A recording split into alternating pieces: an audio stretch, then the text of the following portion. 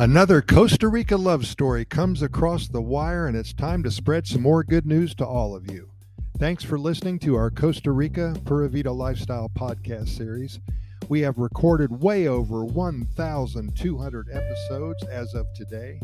And since we have asked our listeners to send us their good news stories and their love stories coming out of Costa Rica, I'm sure we'll be good for another 25,000 episodes or so. So stay tuned. Cheryl from Chicago. She shared her story with us earlier this week. In 2016, she says, I left my job in downtown Chicago. It was a wonderful experience, but I was going a little bit crazy. So much traffic, stress every day off the charts, timelines and deadlines, and nothing to look forward to except more work the next week. Now, in Costa Rica, I work online and I set my own hours. I am free to do whatever I want whenever I want to. And the Pura Vida lifestyle is growing inside of me. I will never leave.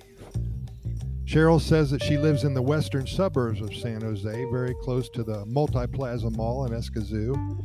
She loves the city life, but is happy that she's so close to the beaches, the jungles, the volcanoes, and the coffee plantations. She made a note to say that she loves taking coffee plantation tours, especially when her friends visit from Chicago.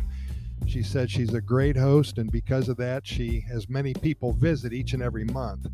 She met Jesus about 2 years ago at a jazz festival in the Dominical area in the southern part of Costa Rica, just south of Manuel Antonio and Jaco Beach.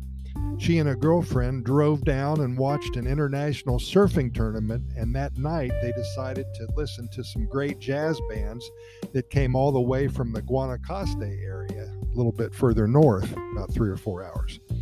Jesus seemed to be a very nice person, she says, and he was the sax player, and Cheryl loves the sultry sound of the baritone sax, and after playing a set, Cheryl went up to him and complimented him on his play.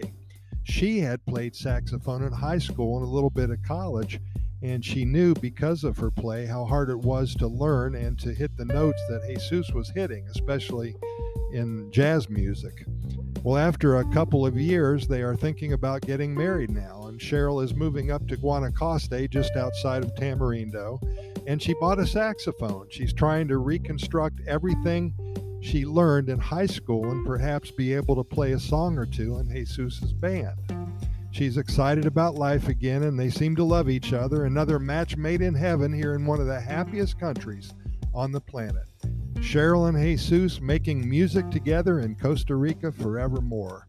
Much success and lots of love to both of them. And thanks, Cheryl, for sharing with us your love story. We sure do appreciate it.